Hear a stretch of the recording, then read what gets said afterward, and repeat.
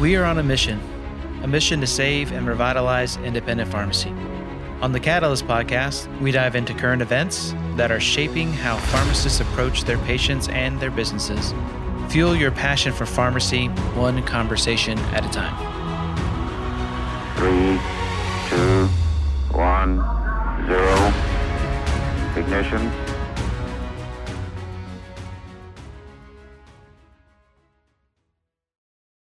So today, one of the things I thought we would talk about is the workplace, because something's going on current with us as we try to figure out what COVID means and people start coming back to work and all this kind of thing. And are we doing temperature checks? And are we going to do, what kind of examinations are we going to do? Are we going to quiz people when they come to work?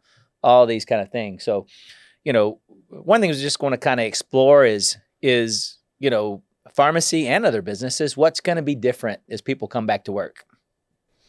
Sure. Like part of that too is where I had an interaction with my dentist, and probably in a lot of medical professions, probably where there's a waiting room, right? You're probably not letting sick people come in and wait. You're trying to avoid it as much as you can.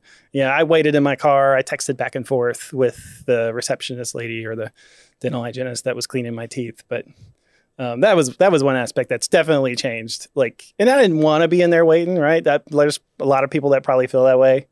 You don't want, if you're sick, you probably don't want to make other people sick and wait in the same lobbies as everybody else. So that's one piece that's going to change for sure. At least short term, yes, maybe long term too. I mean, I almost hope it changes long term. When you think about, we used to go to the doctor. My pediatrician has the setup, and that the middle is for the healthy people, and then the outer periphery is for the sick kids. I mean, it's 3 feet apart. Yeah. My kid's going to get sick in there for their 2-week checkup. So now when we go, you sit in the parking lot, you text them, I'm here. They come out, they take your temperature, and then you can go in. It just feels like that's what you would expect from a hospital. Yeah. One of the things I think about, though, you really think that's going to last? I look at, early on, I go to Kroger's, everybody's in a mask, maybe Home Depot has a little less, but really seeing now, I'm already seeing less mask. And I don't know if that's because it's a different group of people that are out there or just people are starting to become complacent. One of the lines that I always love is, from Shakespeare, right? The evil that men do is the good that men do lives after them. The evil is often tarred with their bones. Something about the human experience is we're quickly to forget about the bad and only focus on the good things. You take people who are in areas where there's bombings every day and they just go about their lives because they realize, hey, yeah, I could die, but I can't live under this constant fear of dying. And I adapt and I stop caring. Yeah, I think there's certainly some risk to that. I've seen the same thing at, Home Depot or Kroger or something like that. But I think there's certain precautions about letting sick people into places where there are other potentially sick people, like pharmacies, doctor's office, dentists, that make sense to keep that going. It's almost like, yeah, I know we get complacent about washing your hands, but after you do it for a while, it becomes a habit and you wash your hands. Same way you brush your teeth in the morning, at night. So hopefully some of those things live on. I think you're probably right. The mask piece will start to get, people will stop doing it because it's a hassle or they forget it. And once you forget it one time, then the next time, well, I already went out without my mask. It's not that big a deal. But hopefully some of those bigger hygiene changes take place and are permanent. Yeah. And I think some of it, it's is the experience better or not, right? I would sometimes just rather wait in my car than hang out in your lobby with your magazines and your terrible Wi-Fi. So I got strong LTE in the car. So if you could get texted or something like that. Yeah, and if you could get texted and some of that. But I think you're right about the other stuff. I mean, just, when you're constantly hit with that thing that's either mask or other stuff like that, you're going to get numb to it to a degree, or numb to some of the fear of what's going on. Even when I was in Iraq at one point in my military days, we got mortared every other day.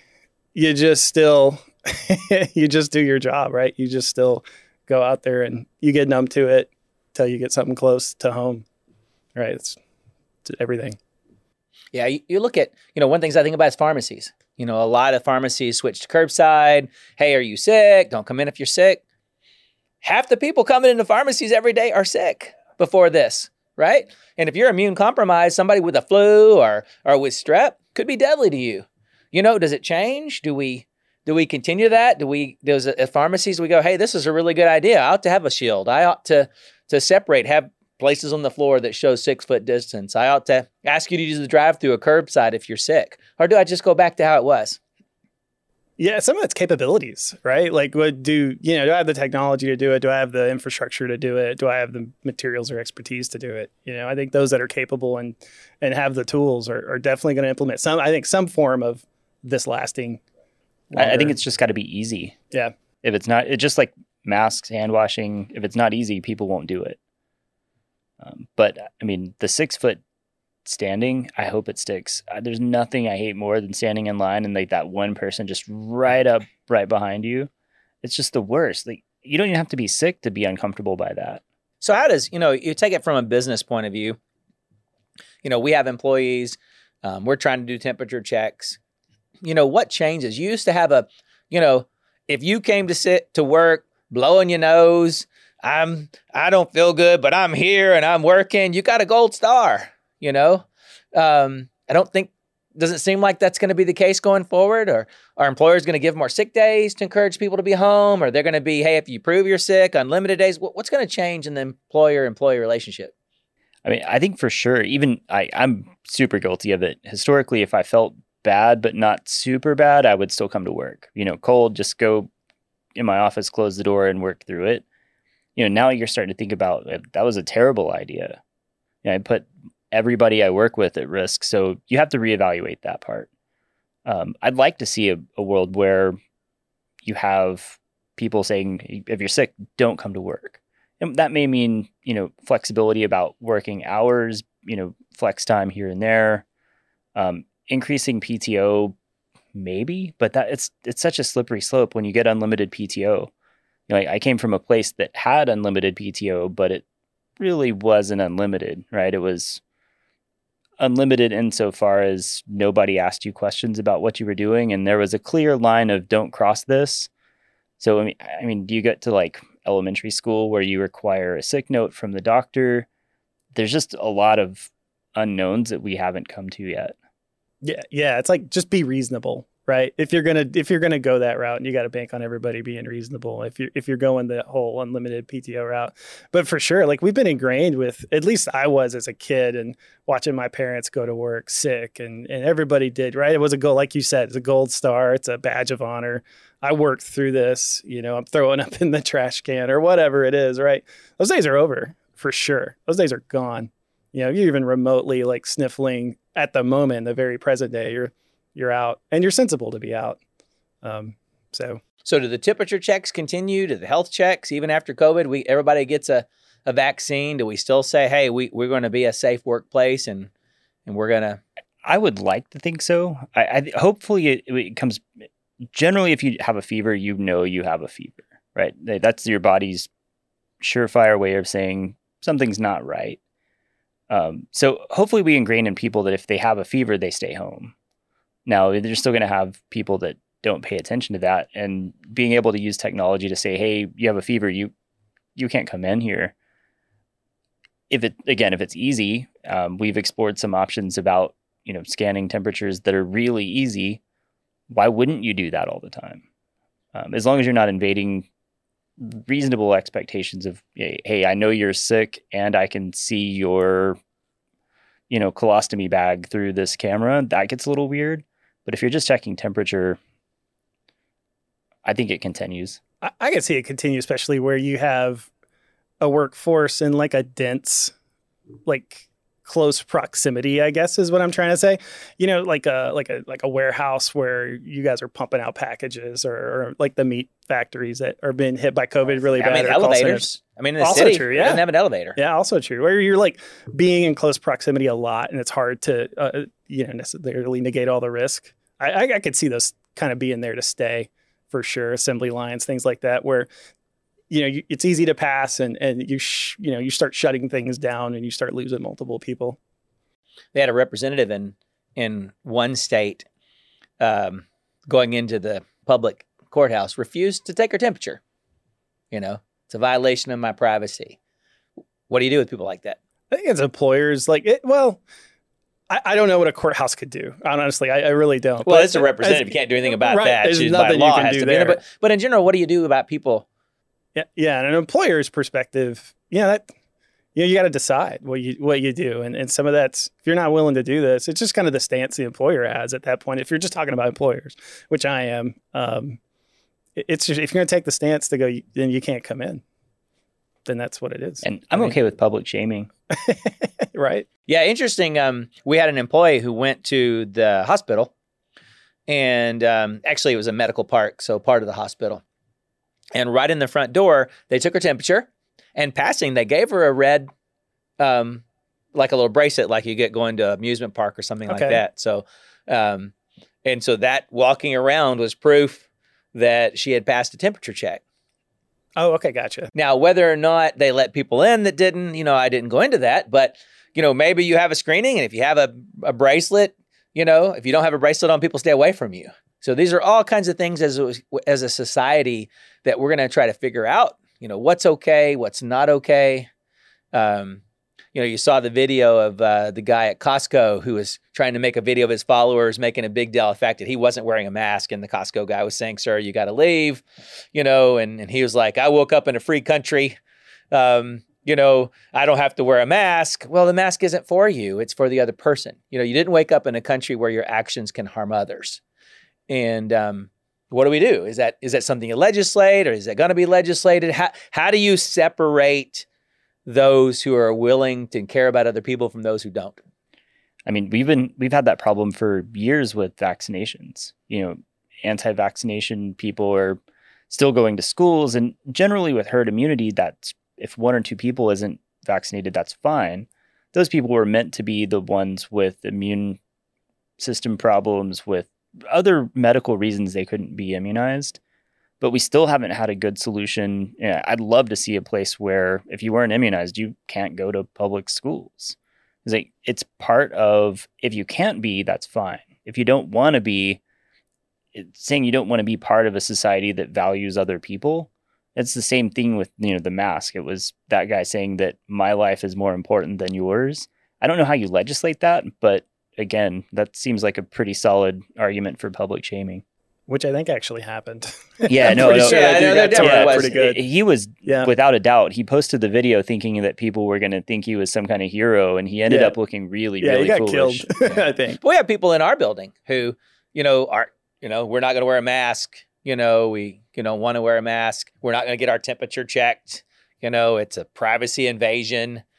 And really more are trying to go in some distorted form of on principle, rather than the realities of, okay, this really affects my privacy or.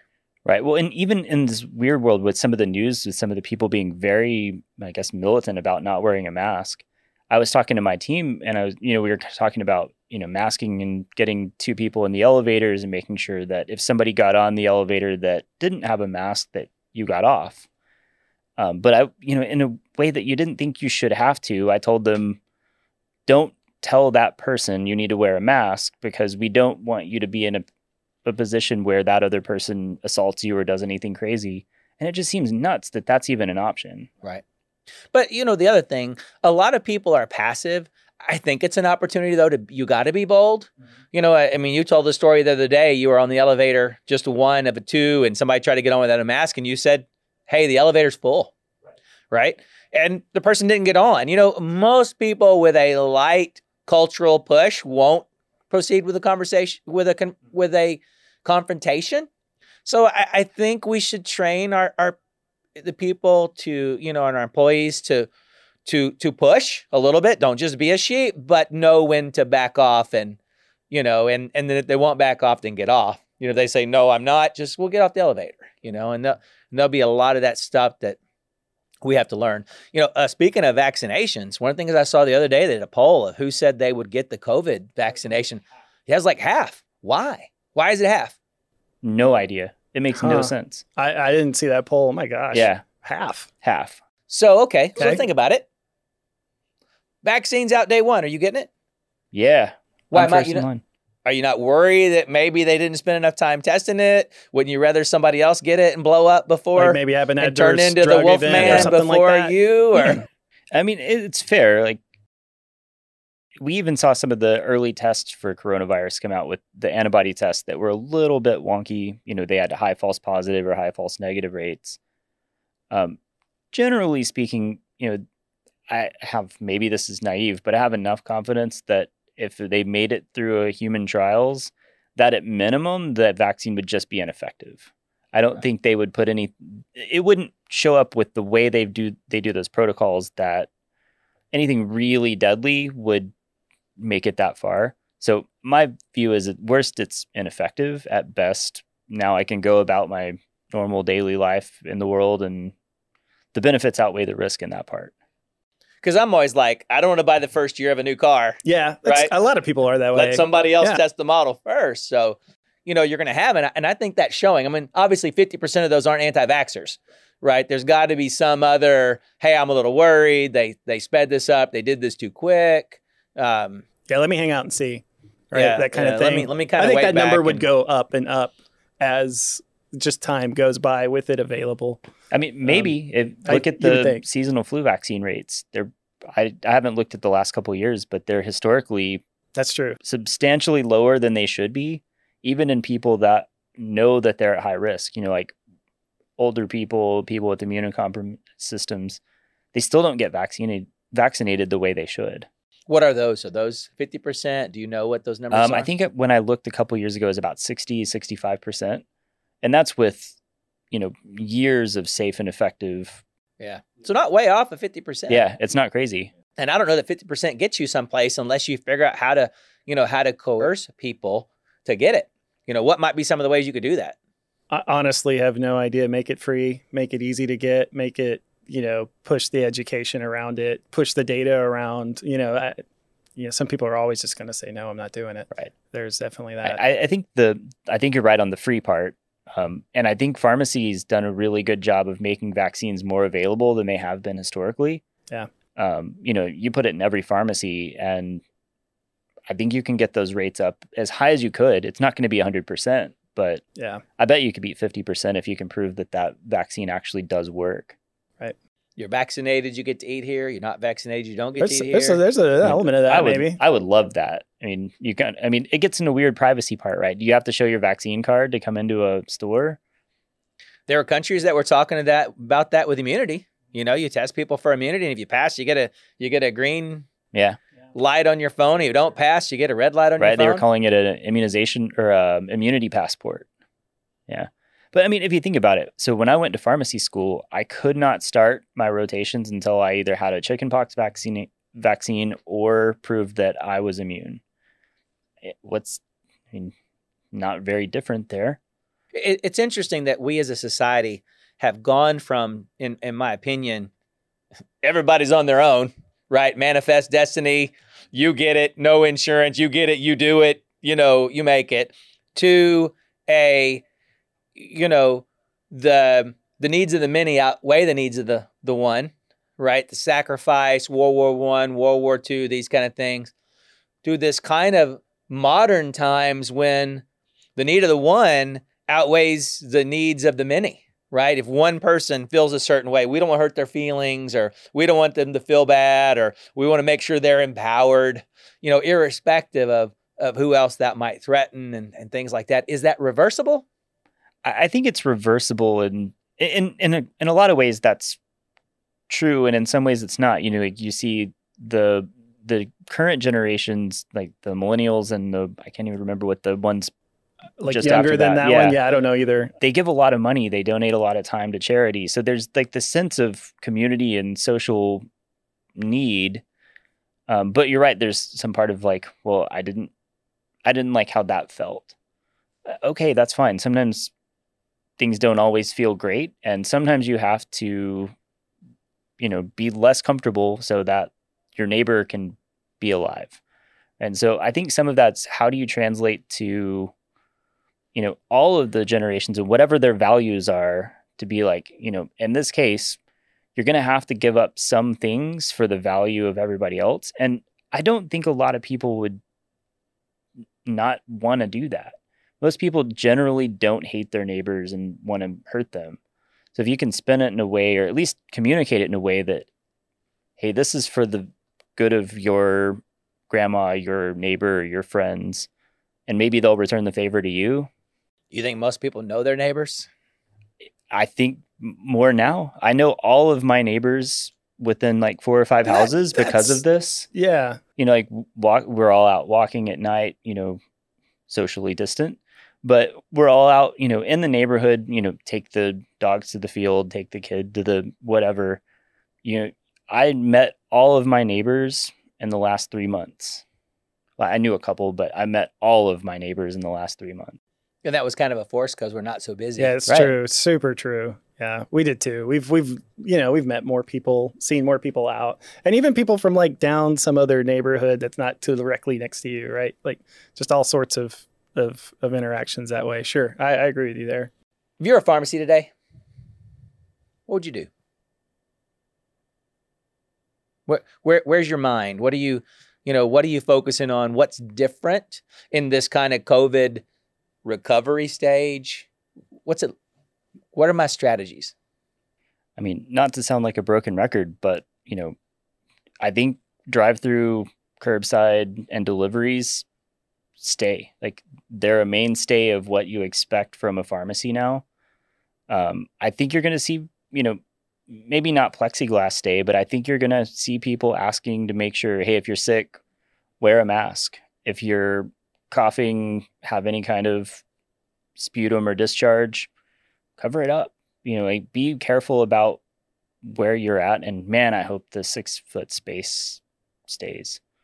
Yeah, I would probably be focused on, similar to what Josh said, but probably the infrastructure around doing that, right? Like the technology tools, not to be a tech sales guy, but the technology tools, systems, processes, whatever, to push your pharmacy outside of the 4 walls that you have today. And some of people do a really good job with what they already have, but I would definitely be looking at, how do I sustain this in a way that's still profitable, right? Still trying to capture the margin I want to capture, and just evaluate and take a hard look at my systems and processes to, can I do that? Can I still get OTC sales if they're not coming in the store? How do I push that? Right. And that's where I'd be like thinking about the next 6 months for me from like a strategy perspective, is where I'd look for sure. Yeah. And you think about that, I'm training them for, in the most simplest world, delivery, how's it different from mail? Drive through, what's the connection there? If I do that wrong, I'm just training them for Amazon or some other type of delivery service that totally removes some of my benefits of being an owner who's also a pharmacist working in the pharmacy who cares about you. So how do I not train them for an Amazon world? How do I make delivery and drive-through and curbside and mask? How do I still make that personal and keep that connection? Sure. Yeah, no, that's a formula everyone's going to have to. Right. Well, I mean, I think that part is all, how do I get drugs to a person? Right. And I think the real value of those independent pharmacies is the pharmacists in the community. They know those people. We've seen an area where now, like, CMS has relaxed some of the regulations where pharmacists are rapidly becoming providers. They're potentially going to be able to fill in a lot of primary care gaps that we've noted. So if the pharmacies can get all of the logistical pieces and the technology around curbside and delivery, they can add other services, community health fairs, they can add, medication safety reviews. I think this gives them the chance to really prove their value as healthcare providers, not just deliverer of pills. For sure. And that's hopefully something that they value, and obviously something that a mail order pharmacy can't do. Can you do that without, I think there's a huge technology piece to it, because you got to be able to, one of the things we've been doing is the two-way texting, and that's really taken off. Customers, I imagine if I could text my doctor, I'd never leave that doctor, because there's a piece of that feels intimate and and efficient. Feels like, I'm getting the answers I want in an efficient way. Any others? I mean, I think the big, like texting for sure. And, a lot of the stuff like we're working on where the texting becomes a notification, becomes an app where you can kind of pop into the Webflow and answer questions. It gives you a convenient way to get information at a patient's own pace. They don't have to do it right there. They can answer those questions when it's easy. They're at home. And you can start building on that, right? You can ask, hey, I see that you're due for a flu vaccine when you come in on Tuesday to pick up your med sync. We can do that then. So it really starts to add convenience and value. And all of those things are tied together. Yeah, there's also kind of like, telehealth start to try to do that to a degree, right? Even not so much even just like your doctors on demands or whatever, right? All the services that they're personal, like at least in the first, like in your interaction. But after that, you've pretty much most of the time, unless they're building out other systems to do this, but you've lost that doctor after that for the most part. But you're starting to see a push now, even with primary care docs and especially in the fee for service world, right? That is fee for service. They're not making money unless there's interactions involved. So they're even adopting video technology for that and building out systems in that place. It's just a way to see your feet for a diabetic, right? Or to you just get eyes on you, and that's a way to extend that personal that touch or whatever your brand, your flavor of care you're providing. Is another arm I think that's going to be coming out pretty strong. So here's a fun one. If you were going to open a business today in the COVID world, what kind of business would you open? Let you go first.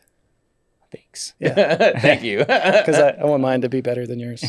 I mean, you're talking about like a pharmacy related business? No, if you're just going to open just that business. If you're looking at what kind of businesses are going to be successful, one of the interesting things about chaos is it's a time for smart people to create innovations that help make money, and if we're going to open a business in this type of climate, what would that business be like? It wouldn't be a storefront, that's for sure. Yeah. You look at like Sonic seems like geniuses at this point because they're ultimately socially distanced ordering methods and contactless. Right. Right. Well, I think, you're realizing that their software as a service and some of them are really good. A large portion of industries are really, really bad. Like I'm having some construction done at my house right now because everybody's doing that right now, right? We're sitting at home on the patio wondering, man, I wish I had that. So it's taken like 3.5-4 weeks to install a pergola because the construction's so inefficient. Communication with the company and the subcontractors and all these other things. The guys who get it right, like DoorDash, doing amazing because it's so easy. You get on, you tell them what you want. They give you quick updates. Hey, this guy picked it up here. It's coming on. So if you can bring those traditionally paper industries like construction on board and to really streamline that process where they can't necessarily come out to your house and talk to you and spend all your time, that I would spend all of my time focusing on how do you get those guys in a world that's digital and repeatable. DoorDash, the app's kind of started shaky, right? Yeah. Would you agree? Mm-hmm. All right, yeah. I felt like their app kind of I felt like the business model's there, sure, but I felt like their technology started out kind of shaky, but they got it right now, for sure. That's just a sidebar. But I say this: I think home health is going to start to get a pretty big uptick. Right. I think what people are witnessing, what's happening in skilled nursing facilities and things like that, close quarters, do you want grandma or grandpa to be in kind of right now, almost prison-like environments where you can't, some of them are starting to relax some of that, but you can't go visit them. They can't have visitors, right? They can't even really interact with the people even in their own wings sometimes. It just kind of depends on what's going on. But I think a home health push is probably something that's, I think payers will endorse, and I think businesses that do it right will figure out a way there. And pharmacy, there's a pharmacy component to that as well, and delivering services and checkups and like that on on grandma and grandpa that way, I think are an opportunity there. And then kind of like your contact, then kind of two threads, right? From a technology component, kind of like contactless stuff, right? Payments or whatever, or checkout processes and stuff. I mean, found Apple Pay looks brilliant now. yeah, You know, all you that walk stuff up looks and strong. Yeah, I think there's a big opportunity for tele experiences, Yeah. whether that's telehealth or teleconsultant about my wardrobe, or, you know, we have trade shows aren't happening, right? So trade shows are gone. And we actually had a vendor who their offering was a virtual wine tasting. Sent you 2 bottles of wine in the deal. You're going to do a Zoom with Robert Mondavi. He's going to take you through the wine and talk about it. It is a virtual Like the Robert Mondavi? junior. Okay. So- Okay. I was like, Sorry. dang. Sorry. Junior. Baller. But he's the one running it today. Right. Yeah. But That's cool. But, you know, it's a piece where, you know, the trying to get these virtual experiences or tele experiences without going to places. I think there's going to be a market for how you make that happen and how you know, there's a lot of me. Somebody's got to figure out the whole trade show thing, because trade show thing's dead. You know, at least for a while. For a minute. Yeah. You know, who's Yep. going to walk in a trade show with a whole bunch of people? It's just not going to happen. And yeah, I'm just like thinking about HIMSS when we were there a couple years ago. It was like 60,000 people. yeah, who's going to approve that? Yeah. You know, who's going to say, "Oh yeah, we're ready for 60,000 Oh, people yeah, running what- around in a hall"? Right. What convention or hotel wants to even When? say yes Yeah. to You know, that? it's going to be years. So figuring out how you can do that. You know, people are trying to do virtual trade shows and that. How do you? Where is that place where you can provide what vendors get and what customers want, and that browsing experience with, you know, computer's never been a good modus for browsing. I always go to write what I want. Well, in a trade show, you don't necessarily know what you want. You're kind of trying to see what you want. So It's weird. I don't know if you've seen it, but there's an app now, and it's called House Party, I think. So you can like join, and people can enter your room, or you can lock the room or whatever. So it's kind of like this weird community place where you can come in and video chat and or play games. We did that a couple of weeks ago with a friend, and it wasn't a bad experience. It would be a little bit weirder if a stranger just popped in and started talking to you, but you could see something like that for trade shows as being kind of cool, where you kind of have your map and you pop through. But you know, you're right. I think places where you have a virtual community that is not necessarily guided to, you know, I go to Amazon, I type something, I find it. There's millions of things I've never seen on Amazon, and without some kind of guided experience, there's no way you find them. Trying to like understand like what it would be like to man the virtual booth carousel of people like joining and popping in. And well, kind of what's going on with the robotics or whatever? Roblox. What if right? you just see people going by? What if it was that virtual? Right. Oh, yeah. What Like if you everybody's an avatar. Yeah, kind like of everybody's thing? an avatar. You actually you're wandering by the booth, and you Right. can say hello. right. It's just odd. Or if Yeah. you're going, you can pop up and jump on them. Right. Yeah, I know. Like this exhibitor is jumping on me. Like, I don't understand. How it. could you make that fun? Yeah. You know, and the browsing, you know, computers never gotten the whole browse. You know, they get the, hey, people who do this might be interested in this, but the whole concept of this virtual browsing of a thing has never been mastered on the computer. And, you know, we build these beautiful games and things like that. So it's interesting to see how that would go and where that goes. Thank you for listening to the Catalyst Podcast. If you enjoyed this episode, please make sure you subscribe and give a 5-star rating on iTunes or Google Podcasts to help us reach more amazing pharmacy people like you. To keep up with the latest independent pharmacy news and content, follow Pioneer RX on your preferred social media platforms.